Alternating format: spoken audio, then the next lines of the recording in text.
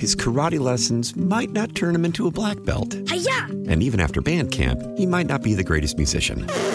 But with the 3% annual percentage yield you can earn on a PenFed premium online savings account, your goal of supporting his dreams... Thanks for everything, Mom and Dad. ...will always be worth it. Apply today at PenFed.org/savings. Federally insured by NCUA. $5 minimum to open account. To receive any advertised product, you must become a member of PenFed. PenFed's got great rates for everyone. Good morning and welcome to the morning briefing for Friday, September 21st, 2018. I'm your host, Eric Dame. Jake Hughes is your producer, and coming up on today's show, we're going to talk to Max Brickle. Now, Max is a small business owner. One of the businesses that he owns is Northwest Woolen Mills in Rhode Island. They make a uniform item for the United States Navy, an iconic uniform item, the pea coat. Here's the problem. The Navy has decided to get rid of the iconic outer garment in 2019, which is going to have a devastating effect on, of course, Mr. Brickle's business, the people who work for him, and he thinks on the image of the Navy. We're going to talk to him about what he thinks about this decision made by the Navy and how he's trying to change their minds before it goes into effect. And we're going to talk to a VFW post commander down in hurricane-ravaged North Carolina, find out what's going on the ground down there, how they're doing, what they are in need of, any way that people can help them. So we're going to get, the boots on the ground, eyes right there, info from him, and that is something that we look forward to getting out to you today. So a good Friday show, I would say, Jake. Would you agree? A fantastic Friday show. Yeah, and how are you doing today? I am doing fantastic, Eric. You're doing fantastic, eh? Yep, it's a great day. It's a Friday. We got a really good show today, and I'm just having a lot of fun. Big weekend plans? Nope. Yeah. My weekend big thing is flying down to the Military Influencer Conference on Sunday. That's the first night of it, and I'm the MC down there. So other than that, though, not too much planned for myself either. Got some big news coming in from the Korean Peninsula, a place that you're very familiar with, Jake. The remains of 2 more U.S. service members who had been missing since the Korean War have been identified. President Trump announced yesterday Army Master Sergeant Charles McDaniel and PFC William Jones were acknowledged in a pair of tweets from the president. Here's what the tweets read exactly. Army Master Sergeant Charles H. McDaniel, 32, of Vernon, Indiana, and Army PFC William H. Jones, 19, of Nash County, North Carolina, are the first American remains from North Korea to be identified as a result of my summit with Chairman Kim. These heroes are home. May they rest in peace, and hopefully their families can have closure. Of course, we have talked to several organizations who had high hopes. And, for all of the political back and forth on the president, and I understand a lot of people don't like him. I understand a lot of people do like him.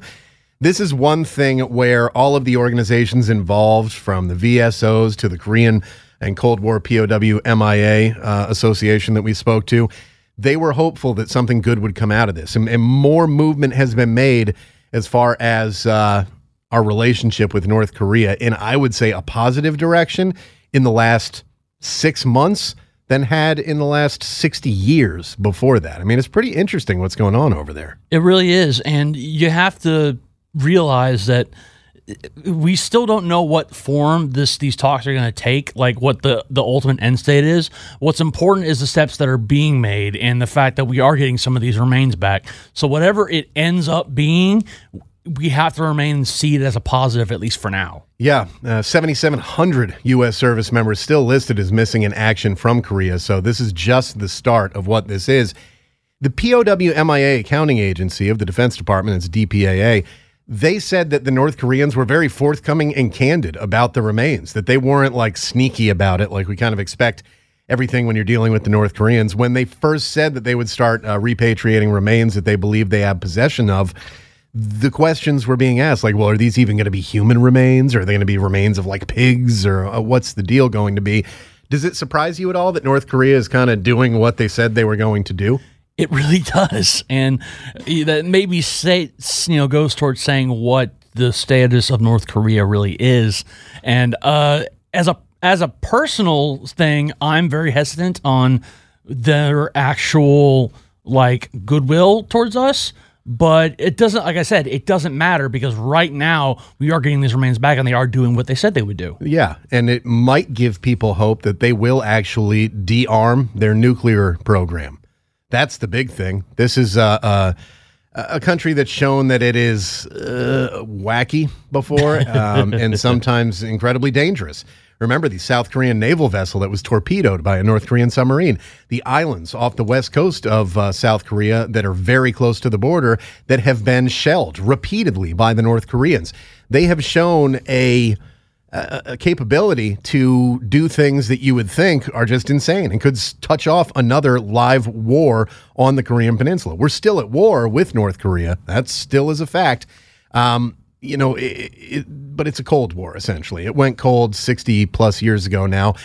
It's something that their behavior has reminded me a lot of petulant children, some kid who wants attention, throwing a tantrum and stuff like that. And it's usually something that they've used to get something back.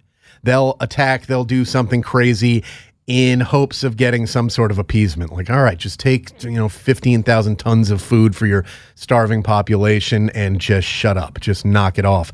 This time seems to be different. And I don't know, man, but I think a big part of that might be because of our current president's tact towards them. It's something they understand quite clearly and something that they have responded to. Yeah. It's been very interesting. And I don't deny that whatever steps are being taken now are most likely because of President Trump. And I want to be hopeful, but at the same time, I can't. Maybe it's just I'm going cynical in my old age of 33, but young man, yeah, knock it off. But I can't help but think of this as, how does this benefit the Kim regime?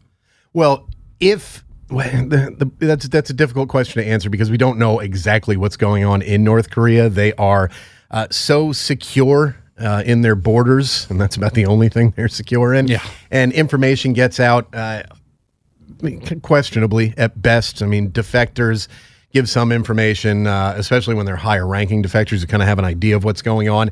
They've had several famines during the course of the Kim family being in charge there. Of course, we're now in the third generation of Kims leading the country. They've had several famines. They've had near revolts from the military coups and things like that. Of course, when Kim Jong-un, the one who's in there now, shortly after he took over, he started executing family members of his just to consolidate power. It's a strange place. It doesn't work like anywhere else in the world, so it's hard to know. But there's a thought that maybe because this kid was taught in Europe, he went to private school in Switzerland, he's traveled around the world, he's seen things. He knows how things are in other places, I think more than his father and grandfather did. And maybe there's some sort of hope that the consolidation of power was to allow him to move them in this sort of direction, where he can still be the bellicose, angry, like, I am North Korea, we're the most powerful nation. But he is also maybe moving them towards like, hey, if we get rid of this nuclear program, and we don't want to start a nuclear war. They know that. They know that if they launch a nuke at South Korea, Japan, the United States, they'll be wiped off the face of the earth. I mean, it's a fact. They know that. He has to know that. I don't think he's stupid. He may be crazy, but I don't think he's stupid. So maybe the thought is, listen, this is something that is probably going to do us more harm than good. We can use this as a bargaining chip to get ourselves back on the world stage, essentially. Get ourselves unblackballed by all the countries out there. That may be what he's doing. Again, we don't know. Not a lot is known about how he thinks and what he does. We just know that they like to take pictures of him looking at things. Yeah. And there are fantastic social media accounts out there of Kim Jong-un looking at things. I think one of them's a Tumblr.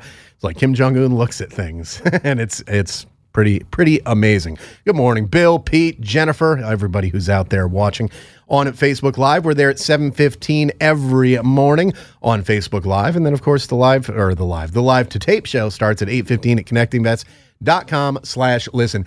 Now, you're a computer guy, Jake, right? Yes, I am. And there's some good news for military members down affected by the hurricane who lost their computers due to the hurricane, isn't there? Yes, there is. There's a group. See, this is what I love about veterans is that we always find a niche and we just exploit it for good. And I know how that sounds. Just shut. It was the first word. It was the first word that came to my mind. Shut up. It's like in computer terms, an exploit is not always a bad thing. It's figuring out a way to kind of beat the game. You know what I mean? Exactly. And there's a group called Tech for Troops, and they accept old and unwanted computers and laptops. They refurbish them and get them in the hands of veterans who need them. And right now they have a big operation going on in the wake of the devastation of Hurricane Florence. And they're running staff by veterans. They also educate the workforce, I can't talk today. What is wrong with me? It's Friday. You've already done it for 4 days, so now on the 5th day, you rest, just like in Genesis. I don't think that's how it works. I'm pretty sure it was 5 days and then rest, right? That's why we have the weekend. Something like that. Anyway, our God, Henry Ford, blessed us with weekends. Anyway, laptops, hard drives, power cords, and money to cover the cost of shipping. And right now, they've partnered with the American Legion, the VFW, and Team Red, White, and Blue in the Carolinas to get laptops to veterans who may have lost everything during the storm. Which, this is important because you got to think we live in such a digital age where people are now considering the internet a public utility. Yeah. It's so ubiquitous to our society that if you can't access the internet, if you can't get online, there's so much you can't do anymore. Yeah. No, it's very true. And in our last house before we moved down here, we got rid of cable. Well, actually, satellite TV is what we had, so I could watch all the NFL games. I started getting bored with the NFL. We got rid of that. We just did everything through streaming services like Sling TV, Netflix, stuff like that. And we really didn't miss it. The only reason we got cable again when we came down here is because the initial 2-year deal or whatever it is when you sign up was ridiculously good. It was because they're losing customers left and right. The more important thing, I think, than being able to do work or stream things for these soldiers, sailors, Marines, Airmen, Coast Guard who are down in the Carolinas, what I think is the most important aspect, how did you keep in touch with your family when you were stationed somewhere other than Houston? Were you still calling them on the phone a lot, or was it more messages and emails and things like that? Yeah, the phones only really took place in Iraq. And again, that was before the age of social media for me. Yeah. So, yeah, it was through the computer. Yep. That's how I keep in touch with most of my friends now. I mean, every once in a while I'll get a phone call and be like, "Who's a California area code? Who's calling me from California?" I'll pick it up, and it's either one of those fake robocalls from the FBI. The FBI wants your money and says you are illegal. We will call the cops in 5 minutes. I received so many spam phone calls that it's got to the point where this may sound bad, but if I automatically hang up on anyone I hear with an Indian accent, asking to speak with Jacob Hughes, asking to speak with Jacob Huggins. Huggins, I enjoy messing with robocallers and telemarketers. If I'm not busy, I have nothing but time for them.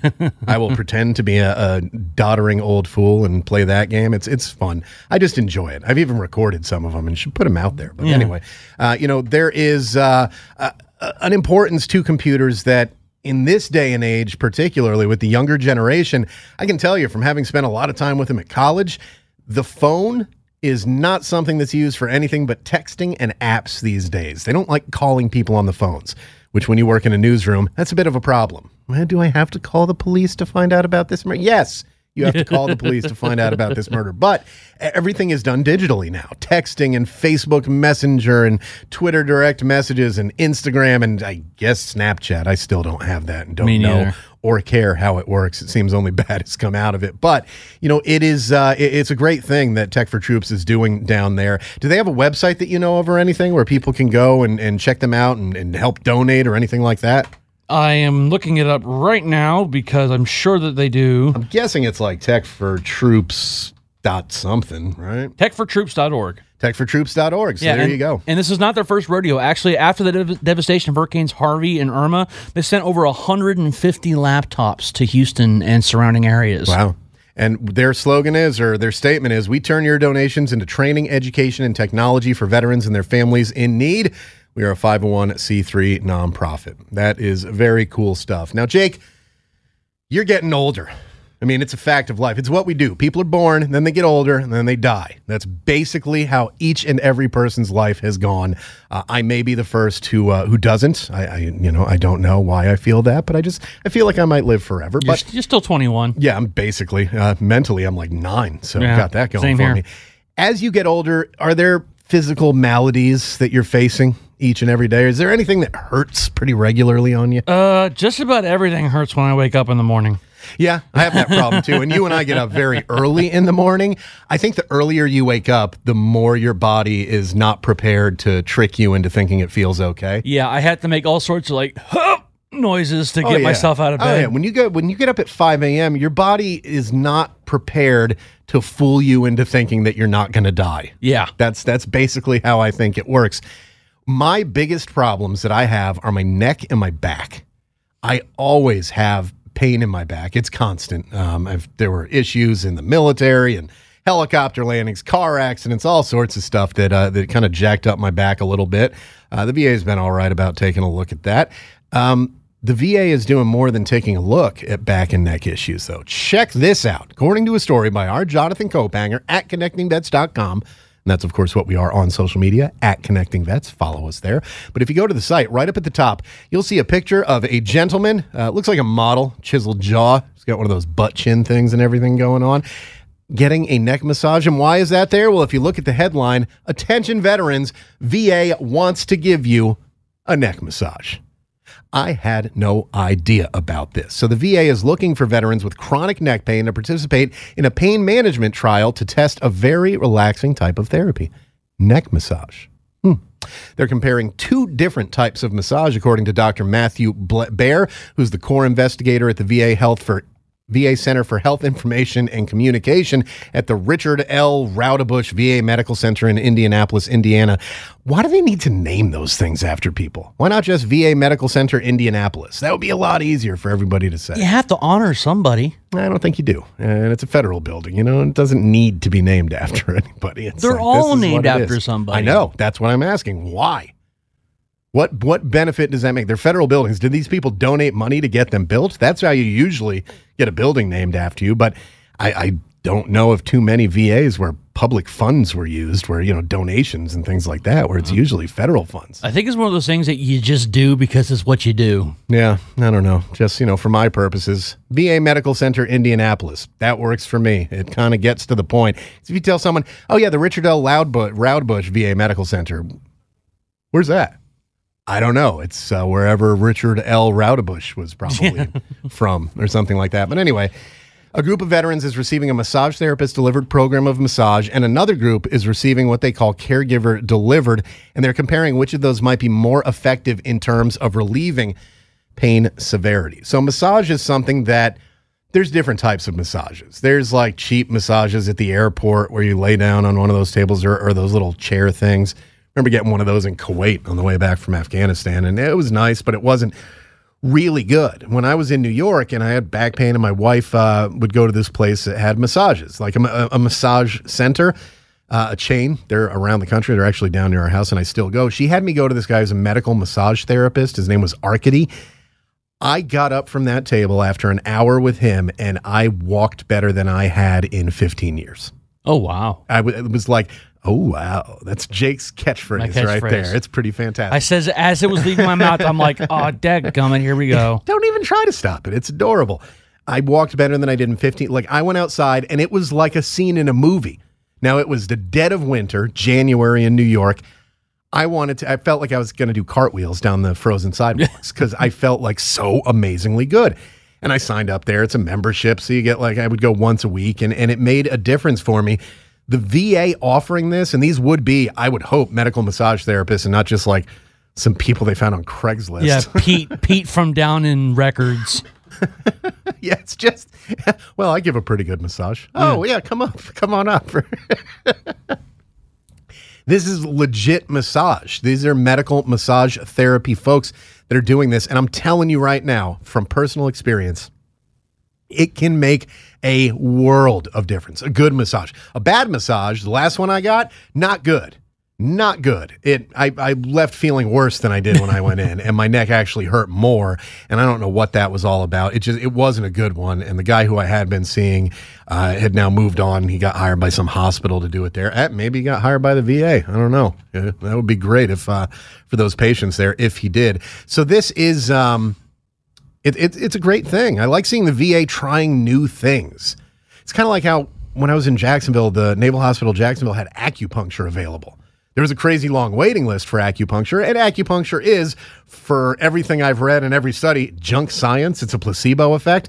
but it seemed to be helping people, and even a placebo effect can be beneficial, so they did it. I mean, what do you think about the VA? And you're retired, so you get VA care for the rest of your life. What do you think about them trying to find new and different ways to treat things like neck massage in this case? Well, it's good because the traditional things don't always work. You can't, especially with the opioid crisis going on right now, you can't always just prescribe someone a pill and say, here you go, have fun. Yeah. Because that's like Dr. Frankenfurter says, taking care of the symptom or the cure and not the symptoms. Yeah. Yeah. Well, yeah, the symptoms and not the disease, really. Disease, right. If you treat the symptoms, if someone has something wrong with them and like their eyes are watering and you just treat the eye watering, it's not, you're not getting to the base of what's really going on in there. So yeah, that can certainly be a problem. And in this current VA outlook, it seems from an outsider's perspective that you walk in there with anything like, man, my toe really hurts. Oh, okay. Here's some heroin. Yeah. I mean, that's essentially what opioids are. They come from opium, same thing as heroin. It's not heroin, obviously. They're not giving people a needle to shoot into their arm, but they're giving them it in pill form, and it's killing people. It's killing a lot of people. So trying to find other ways. I mean, if you have neck pain and they've been giving you painkillers, you can get addicted to those. You can get hooked on those. You can overdose on. You can overdose on Advil, Tylenol. You can die from taking too much of either one of those. Take these opioids that are much more powerful, and you're talking about a much more likely death there. Whereas massage, I'm sure there have been some deaths related to massage out there where a mistake hit the was wrong made. nerve. Yeah, I'm sure there have been, but we know that opioids lead directly to death if taken, sometimes even at the prescribed levels. I mean, it's just something that can happen. So, you got to hedge your bets there and say, hey, if we can do massage to take care of these issues and no drugs, boom, let's do it, baby. That's the way that I think you have to look at it.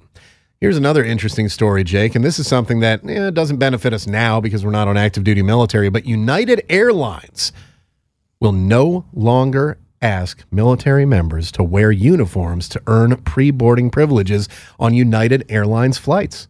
So as long as you can prove that you're in the active duty military, you'll be able to, do the get on the plane first thing, basically. Before, you had to be flying in a uniform. In the Navy, I think I did that a total of once or twice while I was in uniform, excluding coming back from Afghanistan. The reason for that was the Navy was very restrictive on what uniform you could wear. Whereas the Army, I'd see people in the ACU walking around in the airport all the time. You probably shouldn't have. You're not supposed to travel in uniform. Well, no, see, that's the thing. That's not true. You are allowed to travel in uniform. It's on the regulations. I guarantee it. Always has been. The uniform is restricted. The uniform that you're allowed to fly on is restricted. For the Navy, I believe it had to be dress blues. So the Cracker Jack outfit, that when you think of a sailor and what they're wearing, the dark blue dress uniform with the neckerchief and the bell bottoms and the 13 buttons on the crotch and all that stuff, you had to wear that one to fly, and it's not the most comfortable uniform at all. So nobody ever did that, but you were allowed to. You were. They did, I think about changing that, or did change it for a while after September 11th, but then you were allowed to again. I don't know. It's kind of cool, though, that they're now allowing this to happen. Like, why is being in uniform mean that you get to go on ahead when really it's the service that's the reason that you're getting up there? So United is going to do this. The previous policy allowed active duty military to pre-board any flight under the condition that a service uniform was being worn. Of course, now the uniforms are not required. So you don't need to throw on your alphas or your dress blues or anything like that to get on the plane. You can just kind of go on there ahead of time. And that actually kind of leads us into our next segment. Jake, when you think of a United States Navy sailor like myself, or like the ones who are currently serving now, how do you identify them visually? What do you think of that would help identify a sailor? There's a few things in most people's minds, but what would it be for you? A drunken gait. That's very funny. Uniform-wise, I picture the Cracker Jacks, the Cracker Jack uniform. Yeah, I mean, that's kind of the one that the Dixie cup, the white cap, and then the neckerchief, the bell bottoms, those 13 ridiculous buttons on the trousers. And of course, if it's cold, the jacket that they wear with that. The peacoat. Peacoat, yeah. And it's one of the most iconic Navy uniform items. It's certainly the most fashionable. It's something that sells for $500 in civilian stores. In the Navy, you get one for free in your sea bag. That's about to change, though. The Navy has reversed course on something that they've been issuing for generations of sailors, and in 2019, they're scheduled to stop giving out the pea coat and requiring it to be in sea bags. Well, I spoke to Max Brickle, whose company, Northwest Woolen Mills, up in Rhode Island, is one of the small businesses that makes the pea coat.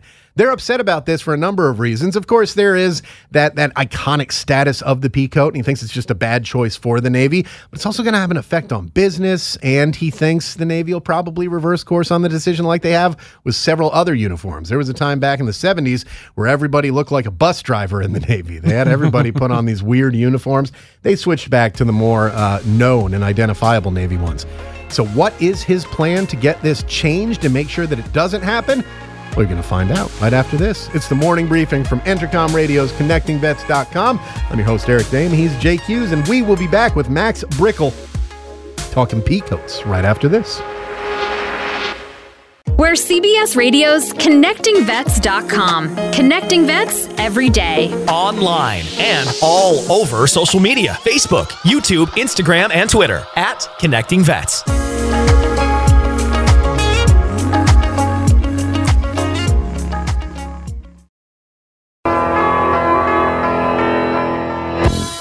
Welcome back to the morning briefing from Entercom Radio's ConnectingVets.com. Connecting Vets every day is our slogan because it's what we do. Do you want to know why we do it? Well, I'm glad you asked. It's because each and every member of our team is a veteran and knows what it's like to have worn the uniform, and just as importantly, knows what it's like to have taken that uniform off for the very last time. So we get it.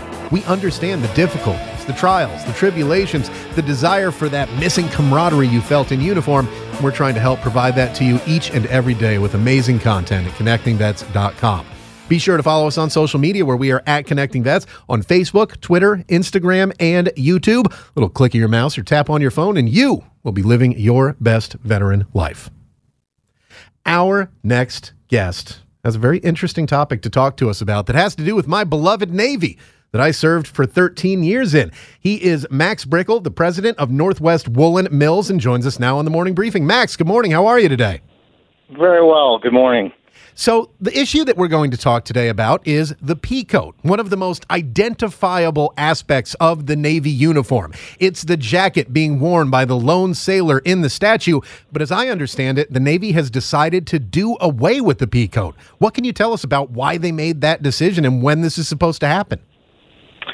It's supposed to be rolled out in the second calendar quarter of 2019. It was put into action in around 2016. An admiral has decided that for monetary reasons and also for style changes that they wanted to try something different for the Navy. There are two coats that go into the bag when you join the Navy. There's an all-weather winter coat, and then there is the dress pea coat. They've decided to take two coats out and put one coat in, which is the new coat is called a cold-weather parka, and it is made of Gore-Tex, and it looks like, to me, a 1980s ski coat. It is not a dress garment as far as I'm concerned, and we're very disappointed by the decision to move in this direction, and we're doing what we can to try to change the minds of the Navy to end the phase out of the pea coat, which, as I indicated, should take place sometime in the early part of 2019. Is the financial aspect, the monetary reason, the only reason that the Navy's given on this? That's what they've told us.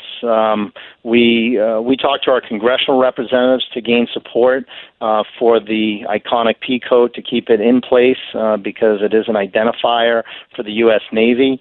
And they told us, listen, we need to cut budgets, and this is a modern type of coat.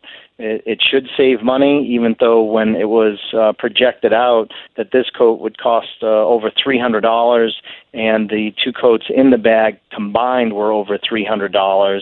But I think it was more of a style change than it was for budgeting purposes, but they used the budget as the means to get it done.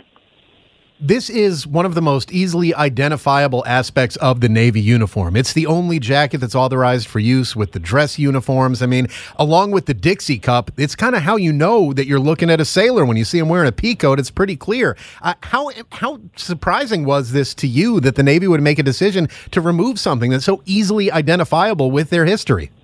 Yeah, we were actually shocked. We went to a defense contract meeting in 2016, and I actually stepped out of the meeting for about 20 minutes for a phone call, and I missed the portion in which they made the announcement, and I was given a heads up by another contractor who was there that they asked me if you heard about the phase out, and I said, what do you mean phase out? The Navy's going to phase out the P coat?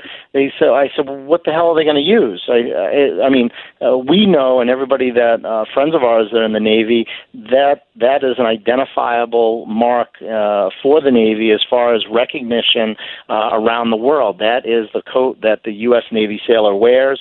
It's great for the dress use that it's meant for. It is not used on the ship for everyday wear. It's just for dress occasions.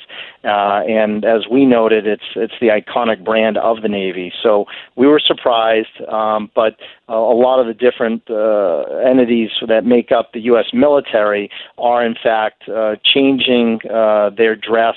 The different uniforms they're wearing. The Army is actually going back to a 1950s uniform dress that they've decided to bring back. So this has happened before, and it's usually a 4-star general or an admiral that wants to leave his mark, and they've decided to do it with the Peacoat. We're speaking with Max Brickell. Max is the president of Northwest Woolen Mills. And of course, Max, you're interested in this because the Peacoat is one of the products that you produce. How long has your organization been producing the Peacoats for the Navy, and about how many of them a year do you make? Yes, we've been involved in the Peacoat production for about 22 years now. We work with a consortium of textile manufacturers in New England that spread from Mass, Connecticut, and into Rhode Island, from the fabric production to the cut and sew and to the woolen spinning of the yarns. It's all done here in New England. And it probably takes around 200 employees between the three companies that manufacture the product to actually produce the coat. So our company manufactures the berets, the blankets for the Defense Department, and we also do the Peacoat. This year, over a 12-month period, we'll produce around 50,000 Peacoats for the Defense Department. That is a lot of Peacoats, and it's obviously a big chunk of your business. I imagine that if the Navy makes this decision, it's going to have a negative impact on those companies that you were talking about all over New England that produce this product. How is it going to affect your business, do you predict? It'll have a significant impact to the employment base and also the textile infrastructure in the U.S. because most of the woolen processing is still done in the New England area, and it really relies on this government business to sustain itself because the retail market really can't sustain garment production in the U.S. Because the overseas imports are just so inexpensive. But the government wants to keep 100%, it's called Berry Amendment. They want these products for the U.S. military to be utilize 100% U.S. fibers and labor all the way through to the finished product. But by making this change to a synthetic product that's actually going to be produced in Puerto Rico, one of the contracts were already awarded for the parka. And so, Puerto Rico is part of the United States, but they do live by different tax laws there, and they will be taking jobs from continental United States businesses. It's really a very interesting thing and an interesting decision. Again, the Navy is deeply rooted in tradition. Our dress uniforms, we have the the Cracker Jacks, as people call them, the dress blues, the dress whites. We're the only service wearing bell bottoms and has 13 buttons on our pants and all that stuff. It seems surprising to me as a sailor myself that the Navy would move away from this. If they do you have any hope, if this does go through, as you said, second quarter 2019, do you have any hope that they'll reverse this decision at some point down the road, as they have with other uniform decisions in the past?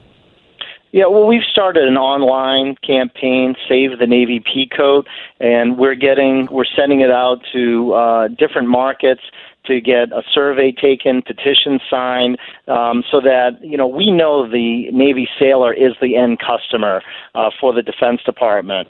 So, in fact, if the sailor is complaining about it and they want to appease them, hopefully that might have an opportunity to save it. But we're also reaching out to the veterans.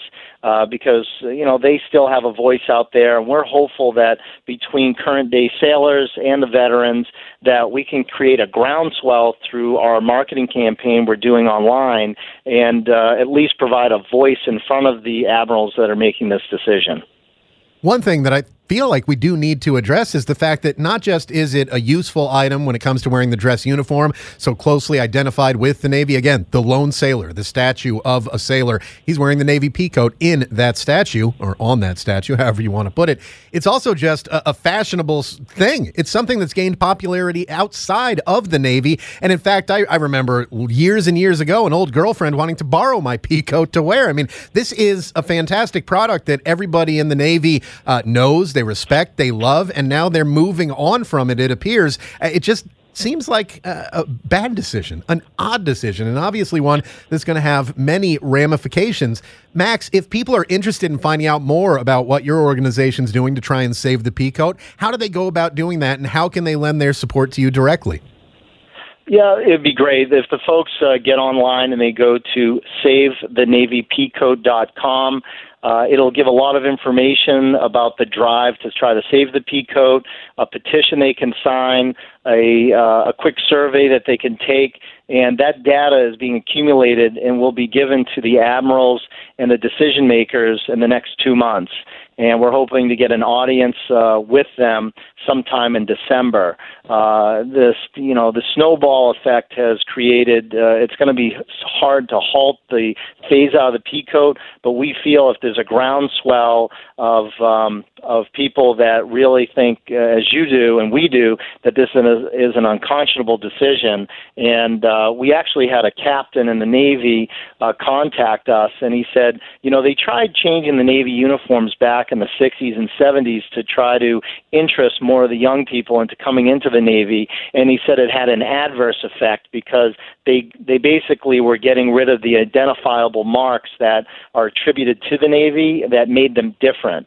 And so he thinks this is going down that same road, and it's going to backfire. Again, an iconic part of that sea bag, the Navy peacoat, easily identifiable as a Navy peacoat. Also, one of the very few uniform items that you were allowed to wear with civilian clothes, as well as your dress uniforms. Just sad to me that the Navy's decided to move away from it to something that, as Max Brickle, president of Northwest Willow Mills, just told us, he feels looks most like a 1980s ski jacket, which is not a look that anybody's going for. It'll certainly be interesting to keep an eye on. And one last time, Max, what's the website for people who want to find out more? They can go to SaveTheNavyPeacoat.com. There you go. Max Brickle, president of Northwest Willow Mills. Thank you so much for your time today, and thanks for fighting for one of my favorite uniform items from my time in the Navy. I appreciate you. Thank you for having me on, and appreciate the help. Jake, this is an issue of history versus finance, functionality, apparently. I mean, they say it's about the money, but as Max told us, at least from his perspective, the two jackets that they're replacing with the one that he described as looking like an 80s ski jacket, which, yeah, kind of. It's kind of like just like a black puffy jacket type of thing. The two jackets they're replacing, the Navy all-weather jacket and the peacoat, cost about the same added together as this new jacket does, so I don't know how it's going to save money.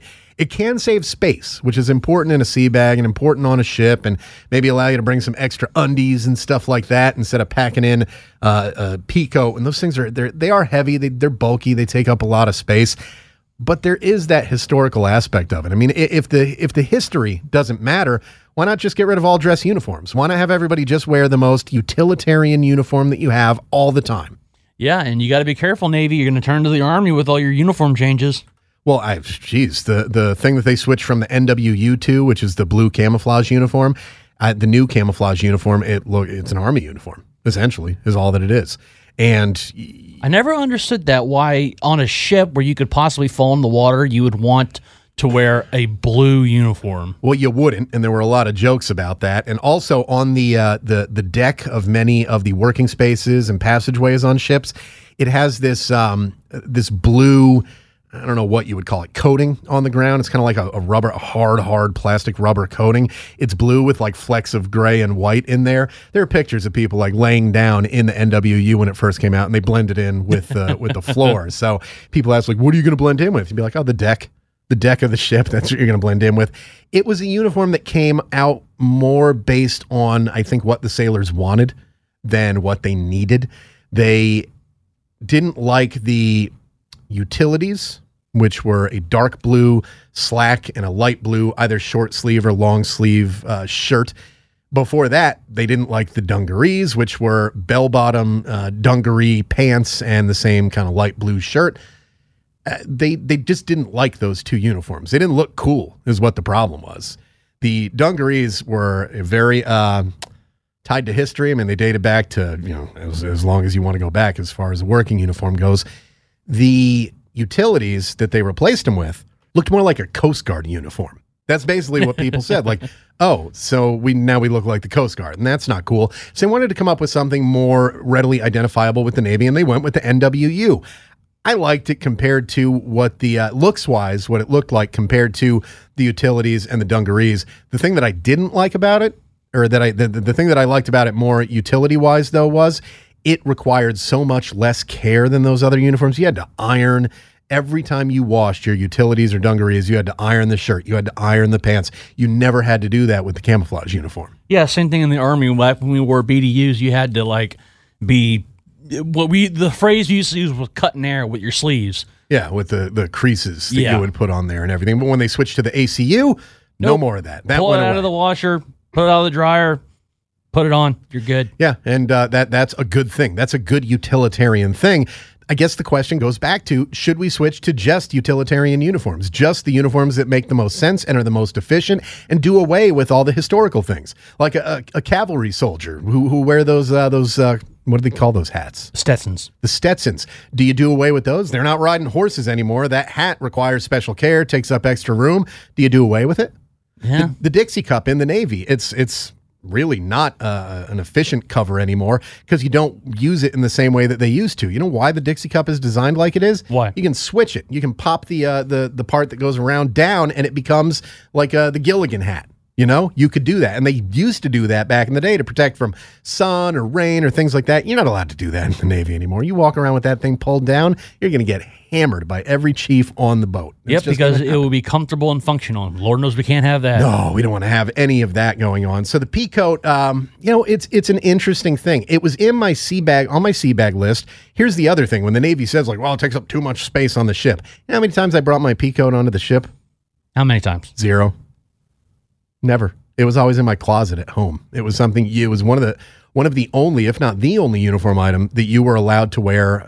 External item, of course, socks and stuff you wear that you were allowed to wear with civilian clothes. It was also the only jacket that you could wear with your dress blues. You weren't allowed to wear the all-weather jacket with your dress blues. You could wear the rain jacket that you got at boot camp, but it was like a big black trench coat. I don't know what happened to that one after boot camp. I got rid of it and just never saw it again.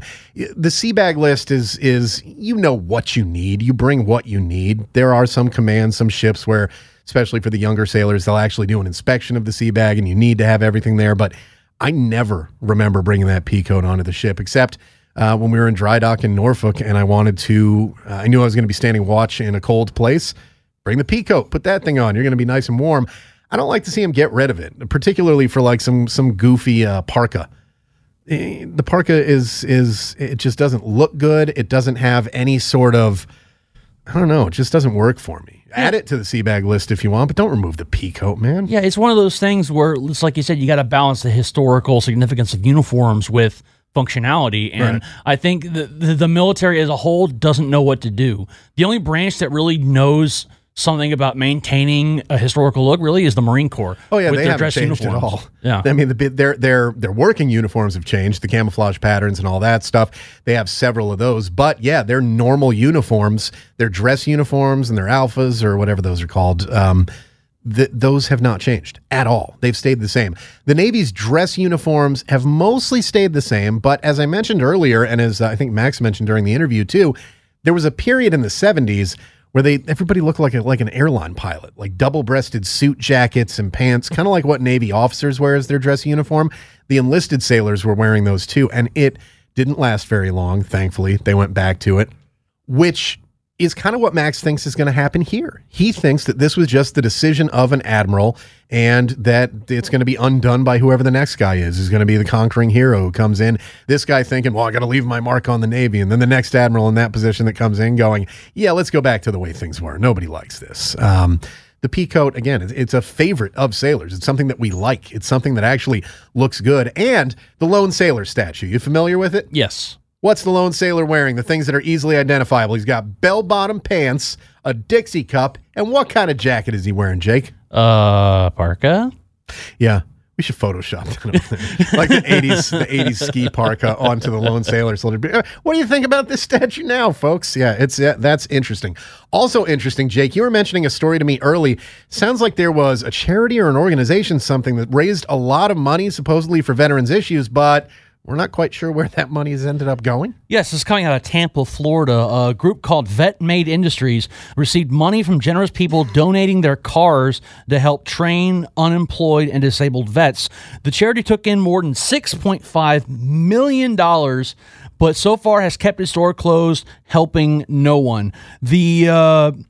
What's this guy's name? VetMaid founder John Campbell says that they have a partnership with a local work therapy group called James Haley. However, Haley reached out and said, we have no existing partnership. And last year they took in another $1.7 million and still their doors remain closed. What are they supposed to be raising the money for specifically? Like, what kind of organization is this? Or is it just one of those general, like, we help veterans types of groups? They partner and have partners. Charity's mission is to put unemployed disabled veterans back to work. That's all it says. Yeah. Which is very sketchy because that's like the most generic, general. Vague. It's very vague. You know, it's like as people talk about Facebook posts as vague book posts when you're like, people need to stop doing A, B, and C. It's like, well, okay, well, why don't you just call out the person who supposedly did that to you? Why are you talking about them without, don't be vague. That's more being passive aggressive. Yeah, well, and this is kind of a passive aggressive way of stealing from people. That's true. It's not as flat out as coming out like, give us your money and we're going to give it to, no, we're not going to give it to veterans. Just give us your money. We're going to get it from you one way or the other. Let's just do this right now. There are too many organizations out there that have done things like this, too many predators. And there are cases, and it sounds like when they reached out to the guy who had the previous relationship with this organization, I'm going to say that he probably had a previous relationship. They claimed it was still current, and then he said no. He said there's no existing relationship. That means currently. So it sounds like there may have been one previously, because if you never had a relationship with them, that's what you say. We have never been affiliated with this organization. So it sounds like they were probably at one point affiliated with them, and then something happened, and that fell apart. There are organizations that start off with the best intentions, but then end up just things go south, man, and people have a bad time. I don't know what type of example or case this is. Sometimes if you have an organization that's looking to raise $50,000 and ends up raising $50 million, they start doing like, well, I mean, we only wanted to raise $50,000, so we can kind of pocket some of this other cash over here. Yeah. Well, according to Campbell's own admission, Vet Made Industries hasn't helped any veterans in at least 5 years, and yet still it's collected millions and kept its doors closed. So this, to me, sounds more like it's either severe incompetence or downright theft. It could also be a case where they're trying to think that they're smarter than the law. You remember when like Wesley Snipes didn't pay taxes on the millions of dollars that he made for a few years because he believed there was a legal loophole because of what some lawyer told him? There was not, and he ended up going to prison for that. These people might be thinking, well, we're not actively out there seeking donations, but people are still giving them to us. Like, we're not still operational, but that's not our fault for them not knowing that. I mean, there are a lot of things that could be going on here. The one thing that it seems we do know is going on, because it's admitted by them, they haven't helped anybody in 5 years, but they're still taking in cash. And that is, that's a big time federal crime. That's going to prison for a long, long time type of thing. Yeah, I think that's like if you violate the 501c, you get serious jail time. Oh, yeah. No, you certainly can. And we've seen instances of this. There was that college in New Jersey that was claiming that they were doing a lot of great things for veterans and putting them through the school. And it turned out they were making up the students. The professors weren't accredited. The courses were garbage. It happens. Is it rare? I don't know if rare is the word. I think most of the organizations out there are trying to do the right thing and have the best interest of veterans in mind. But you can't say for sure. We see enough of these instances where you do have to question them, and you should question them. And if they're a good organization, they're not going to have a problem with you questioning them, you know? Exactly. Yeah, I mean, that's what it comes down to. If they're doing the right thing, they will not have any problem with you asking about them being able to prove they're doing the right thing. We used to see this at my VFW post all the time. There were a couple organizations in our area that were scam artists. One had a guy who was pretending to be blind. had a blind what do you call it, the seeing eye dog, and was marching in a parade with it with the sunglasses on, and had the little the cane thing too. He was seen by one of the post members a few hours after the parade sitting at a bus stop with that dog, which no longer had the vest on, looking at his phone. Oh, you're blind, huh? Turned out that guy wasn't a veteran either, but was claiming to be, and his organization was stealing money from people. And I mean, there's like all sorts of things like that go on around the country. Most people's hearts are in the right place. Most people are doing the right thing with the money they raise. There's no harm in checking, though. It doesn't matter if it's someone claiming to be from a VFW, American Legion, Wounded Warrior Project, or these dirtbags who have just been collecting money for 5 years without helping anybody.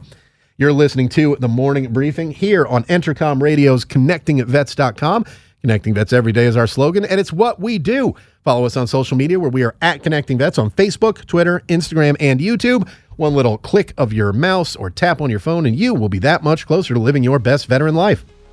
Coming up next, we're going to talk to Tom Baker. He's the Junior Vice Commander of VFW Post 7383 in Cary, North Carolina. Going to talk to him about Hurricane Florence, how the VFW is helping the community down there, and how they're helping veterans and military members recover from the storm. Morning Briefing, Eric Day and Jake Hughes. Back right after this.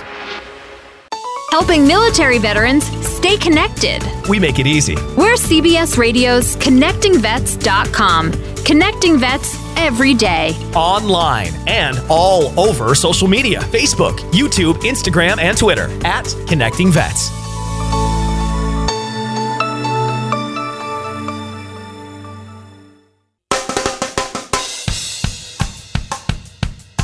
Welcome back to the Morning Briefing from Entercom Radio's ConnectingVets.com. Be sure to visit that website as many times as you can in a day without getting in trouble with the boss. And of course, follow us on social media. We are at Connecting Vets on Facebook, Twitter, Instagram, and YouTube. The latest and greatest images, news, information, videos, all coming from our team of veterans, because each and every one of us has served in the United States military, except for our executive producer, who's actually the spouse of an Army Ranger. So we've got the whole variety of experiences covered, and we're focusing on it each and every day. Of course, we've been talking for several days now, really since early last week, about Hurricane Florence, as it became clear that it was going to make a direct hit on some part of the mid-Atlantic. During different times of the storm, we saw it predicted to go as far north as D.C. and Baltimore, as far south as South Carolina, Georgia, and Florida. It really ended up hitting right on North Carolina, and our next guest knows that all too well because he is part of an organization that's working to help that area recover. Our next guest is Tom Baker, Junior Vice Commander of VFW Post 7383 in Cary, North Carolina. Tom, how are you doing this morning? I'm doing good. I'm just glad to be on here to share the information and stories about what's going on down here in North Carolina. And tell us exactly what is going on in your area, because, of course, there are different levels of damage in different areas. First, for the listeners who don't know, where exactly is Cary, North Carolina, and what are things looking like there now? So Cary is actually in the capital region just outside of Raleigh. We didn't take a direct hit as was initially thought. We thought we were going to have something like what Hurricane Fran was back in '96, but as the storm got close and started to make contact with the coast, it kind of swerved south and then followed a southeasterly or southwesterly course rather down the southern side of the state. So we got a little bit of rain. There was some wind damage, power and stuff out, but we fared really well when compared to what's going on just east of us. So we're pretty lucky up here, and that's why we're able to get ready and kind of set up to get in and assist.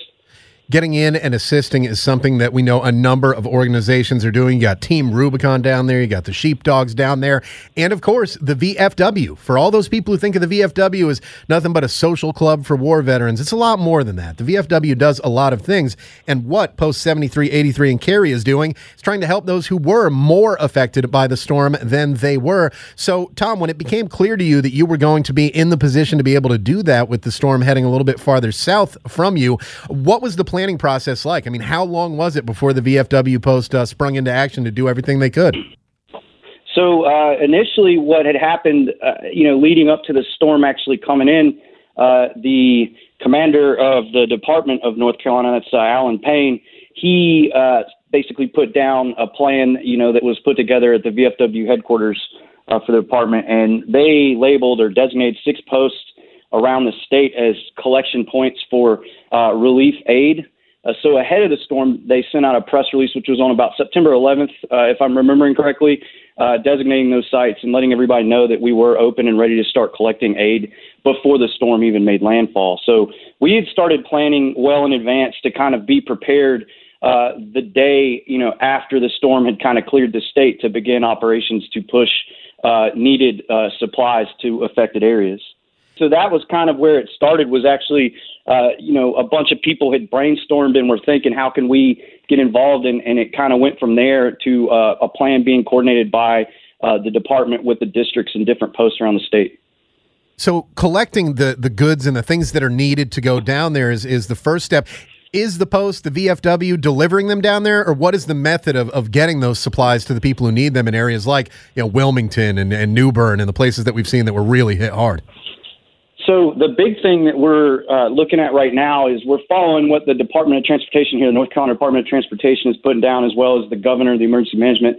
All of those entities are basically telling us, that the worst of the flooding hasn't necessarily hit. And that's something that a lot of people aren't really kind of realizing, is that all this water that dropped, 8 trillion gallons is what the National Weather Service said, it's all flowing downgrade to the coast. And so every day there's road closures, openings. I mean, things are shifting. It's very, very dynamic right now. So what we've done is we've created a situation where essentially we're going to start pushing supplies into places like Sanford. I know our state senior vice commander, Craig Armstrong, was going, he convoyed down to Kinston with some supplies before the waters were supposed to come back up, I think maybe today. I-40 and I-95 are shut down for at least another week. So we're trying to kind of move things in a fashion where we collect everything in certain areas across the state, then we start pushing them in further until we can, then reassess and say, okay, this area is safe for passage and travel, this area isn't. And so that's kind of the situation we're at right now. Things are changing hourly. And so we're constantly reassessing how we want to go and continue pushing things in. So for now, it's more or less a leapfrog operation to try to get in as close as we can so that when those waters do go down, and a lot of those communities where a bunch of our veterans and their families and active duty military live, they've been cut off completely near Fort Bragg, near Camp Lejeune. There's whole communities that there's no way in or out right now. So we're just kind of waiting for the floodwaters to continue to get to a level where it is safe for us to get down into those areas where they are most heavily impacted. We're speaking with Tom Baker, Junior Vice Commander of Veterans of Foreign Wars, Post 7383 in Cary, North Carolina, about the devastating after effects of Hurricane Florence. This is something that is, we saw it coming. We knew it was going to be bad. Tom, in your opinion, did it end up being worse than what you thought it was going to be, or is this just different? Because it really wasn't the impact of the storm that had the biggest effect. It's been the flooding and everything after that's been worse. I would tell you, I grew up in North Carolina. I spent my life here for the most part. I don't really ever recall anything ever being as bad. Honestly, I think from my standpoint, it's way worse than I ever thought it would be. The thing about it is that, you're talking about an immense amount of water. Not only was it, the rainfall, but we also had a massive storm surge come up these rivers and stuff that dump out into the ocean. So places like New Bern, where, we have a post right on the water, those areas were inundated, as the storm came in with floodwaters and rainwater. So, there's a National Weather Service, was saying that certain areas and little tiny areas of the state saw 50 inches of rain. And I could not ever fathom the amount of water that's on the ground down east and how many people have really been impacted. It's interesting that you mentioned, of course, New Bern, which we've seen on the news. It was one of the hardest hit locations. Has there been any contact with the VFW posts in places like New Bern, the hardest hit locations? Have they been able to communicate kind of the things that are needed to the VFW to allow you to know what you need to try to get down to them?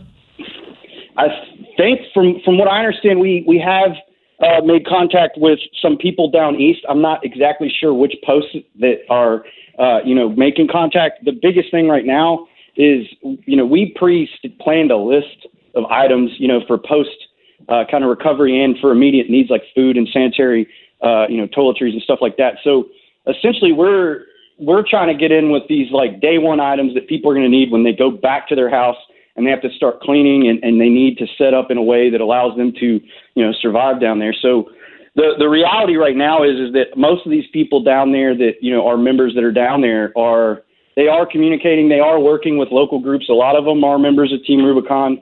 So it's kind of a situation where it's more or less people down east are so focused on what's right in front of them that they're not necessarily, we're not directly connected as much as we'd like to be, but we're working on getting comms better established so that we can coordinate better. We're speaking with Tom Baker. Tom is Junior Vice Commander of VFW Post 7383 in Cary, North Carolina, who are doing everything they can to try and get the supplies, the necessary items to those people in North Carolina hardest hit by the storm. Let me ask Tom, what are the specific items that you guys are looking for? If there's people out there listening who say, yeah, we'd like to help get something down to the VFW Post, what are the items that you guys need? So I think one of the first things, I honestly, what would probably be for people listening across the country, one of the best things you could possibly do is actually donate to the VFW's disaster relief program. They are, the national level is accepting funds right now for service members and families impacted by Florence. And so you can actually go to the VFW website at www.vfw.org/disaster relief support. And you can contribute there. You can also send checks payable to the VFW earmarked to disaster relief to the Veterans of Foreign Wars Quartermaster General, 406 West 34th Street, Kansas City, Missouri. And that honestly, right for everyone around the country and anyone around the world that wants to help, that is the best way you can do it is to send money so that the VFW disaster relief program can continue funding efforts down here. And that is, of course, a huge key in helping out. It's not cheap to get this stuff down there. And has there been a lot of teamwork with the VFW posts and the national level as far as coordination to try and get everything staged and keep moving it farther and farther in? How are the posts and the national headquarters working together on this? So, we coordinated via several conference calls that were held as the storm was making landfall and then over the course of the storm event here in North Carolina. First it was kind of, the department districts and the posts that were set up, Fayetteville, Rockingham, Sanford, Cary, Clemens, and Indian Trail. We were all kind of communicating. And then one of the calls we had after the storm made landfall was with South Carolina, North Carolina, and Virginia department commanders. And the National Commander-in-Chief, B.J. Armstrong, called in, and we coordinated pretty heavily on that call. And it wound up that out of that, we had, the commander of Virginia Department, Ken Wiseman. He came down in a truck. He drove down Tuesday morning with a U-Haul truck and delivered one of the first truckloads of supplies. We have people, there are posts around the country right now that are, collecting and getting ready to convoy up with stuff. It's been phenomenal. And I can tell you from all the way down at the post level, all the way up to the National Commander-in-Chief, we are coordinating and we are making sure that the Veterans of Foreign Wars is positioned to get in and provide relief, not just for veterans and military and their families, but we really do want to have an impact on our communities because, veterans, we move around a lot, but at the end of the day, we are part of every community that we go and live in. And so we want to be able to help as much as we can. And it's been phenomenal coordinating with everybody. Do you think that veterans are predisposed to being able to deal with situations like this? I mean, particularly VFW members, That means you served, if you're eligible for membership in the VFW, boots on the ground in a war zone. You've been to some of the worst places in the world. Do you think that makes VFW members uniquely suited to be able to help out in an event like this? I think really the muscle memory that you get built in every time you deploy. So OEF, OAS vets, most of us did multiple deployments. My commander, Dave Wagner, he's a Army MP, and he did deployments OEF, and we've all kind of been in that mode for so long where we know how not only to deal with disasters and emergency situations, but we know how to flex. We know how to kind of make things work and plan kind of last minute changes. And just basically we are, in a way, I feel kind of prepared just because of the training and the experiences that we have. It enables us to kind of think and move in austere environments and not necessarily be as impacted in terms of, getting bogged down with a lot of things that would kind of get in the way if you didn't have that training and experience. So, yeah, I do think that veterans are kind of uniquely positioned in today's society to really step forward and get things rolling out the gate. We're speaking with Tom Baker, Junior Vice Commander of VFW Post 7383 in Cary, North Carolina, about the disaster relief efforts ongoing after Hurricane Florence slammed into North Carolina. Pretty much a direct hit. And then, of course, a storm surge, 50 inches of rain, an incredible amount of water, just devastating communities down there. Tom, let me ask, how long do you think the community in the area down there is going to be dealing with the after effects of this storm? Years. Hurricane Matthew hit in 2016, and it was a devastating storm for a lot of the same reasons, a lot of rain, and it was, at the time, probably some of the worst flooding they'd ever seen. There are areas, I was watching on the news last night, there was a church, I believe, down in Spring Lake, a Presbyterian church, that the water made it to the steps during Matthew. Well, during this storm, during Florence, the water made it almost to the top of the door into the church. If that tells you the major difference in the total amount of water. And things are not over. And I have to stress that because the governor, the DOT, and everyone is like, please, if you don't need to come down east, do not come down here, because we have so many rivers and creeks that are at flood stage, and they're going to get worse as the rest of this stuff from the mountains, the Piedmont region, heads downgrade. So, that's kind of, I just think it's going to be years, longer than probably the last one that we've been trying to recover from. And then we also have to consider the fact that the weather, it's going to rain here in the Washington, D.C. area again this weekend. There's going to be more rain while recovering from this storm, and that can have a negative effect as well. Of course, as Tom told us, you can go to vfw.org/disaster relief support. We've got an easy little link there for you to donate online. There's also a list of needed supplies if you're looking to donate those as well.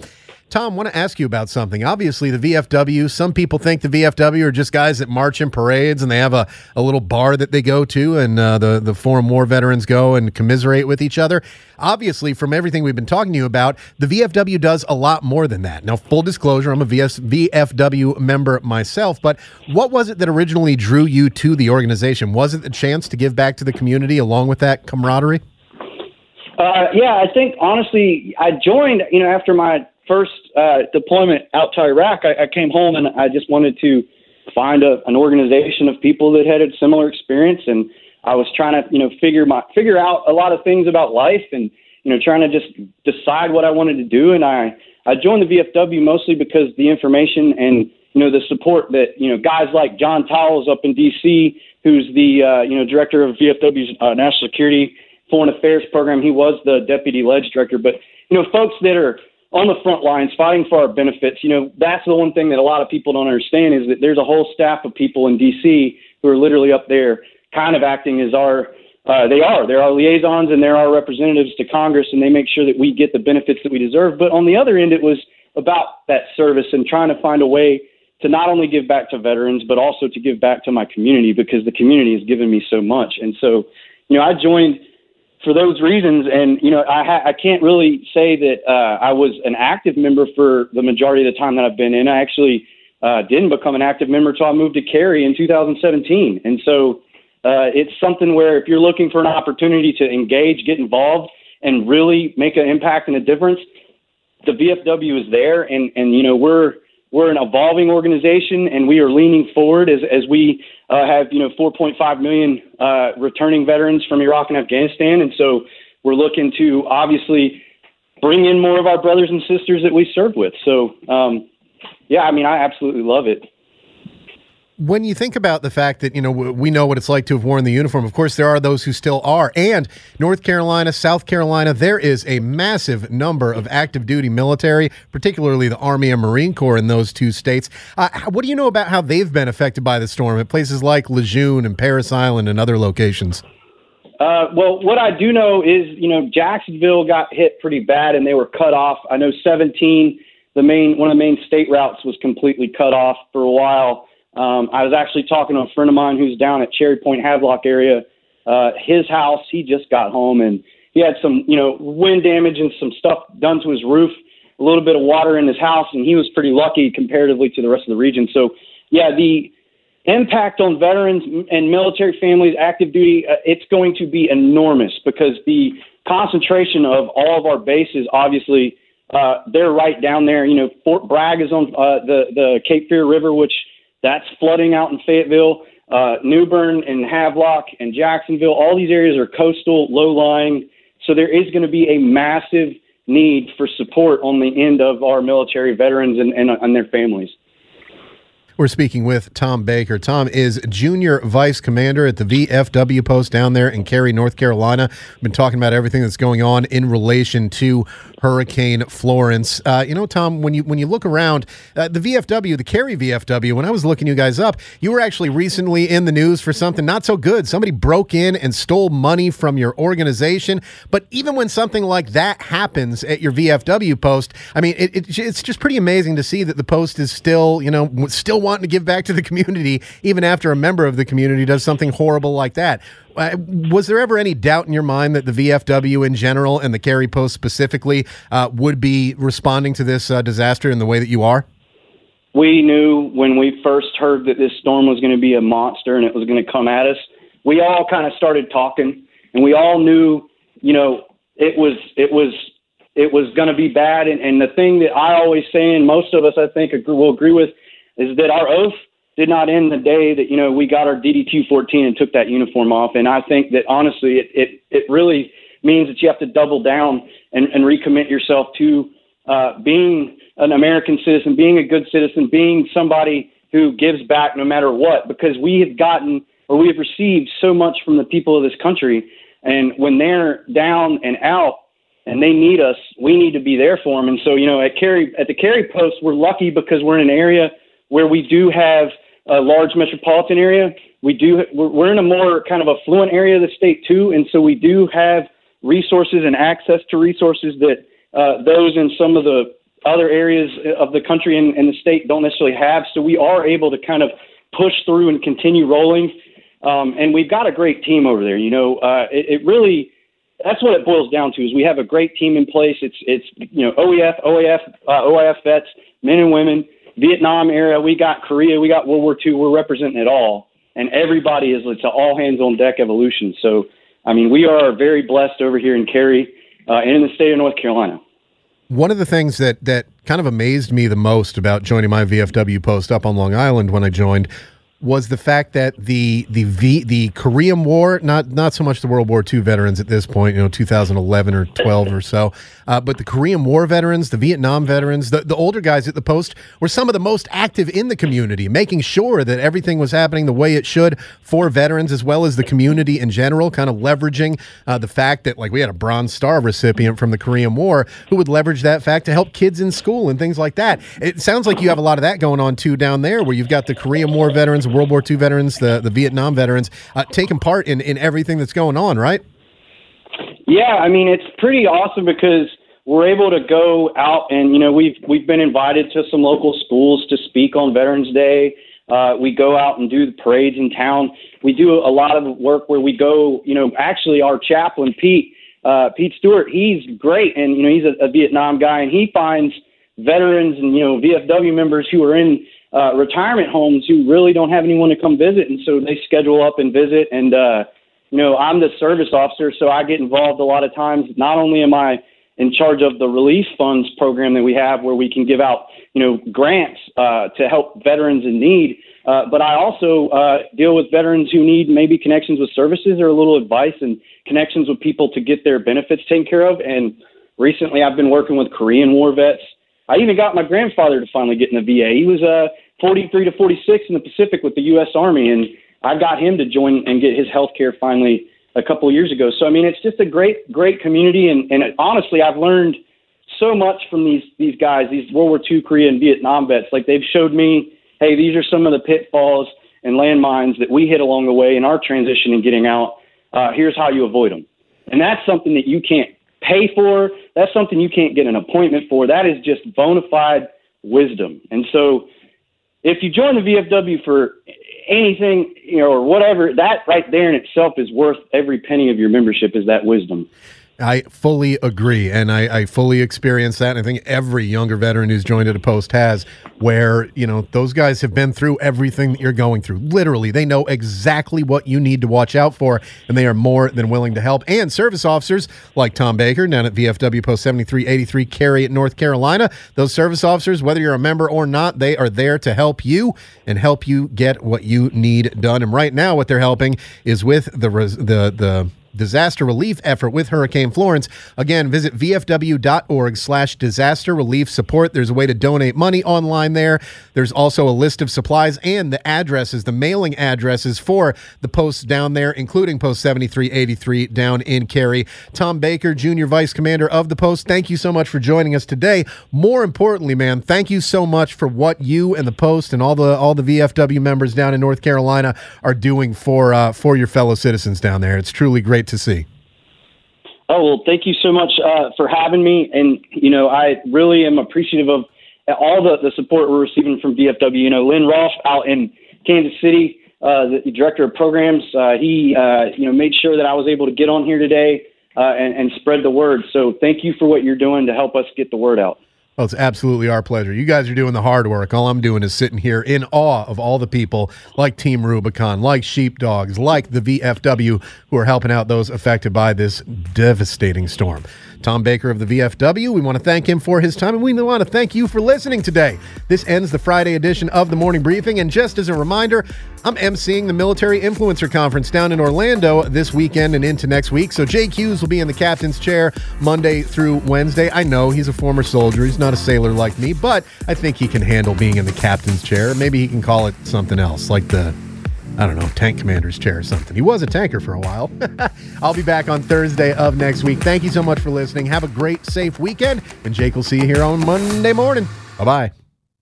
Helping military veterans stay connected. We make it easy. We are CBS Radio's ConnectingVets.com. Connecting vets every day. Online and all over social media. Facebook, YouTube, Instagram, and Twitter at Connecting Vets.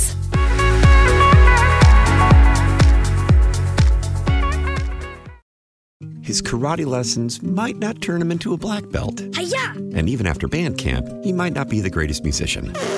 But with the 3% annual percentage yield you can earn on a PenFed premium online savings account, your goal of supporting his dreams... Thanks for everything, Mom and Dad. ...will always be worth it. Apply today at PenFed.org/savings. Federally insured by NCUA. $5 minimum to open account. To receive any advertised product, you must become a member of PenFed. PenFed's got great rates for everyone.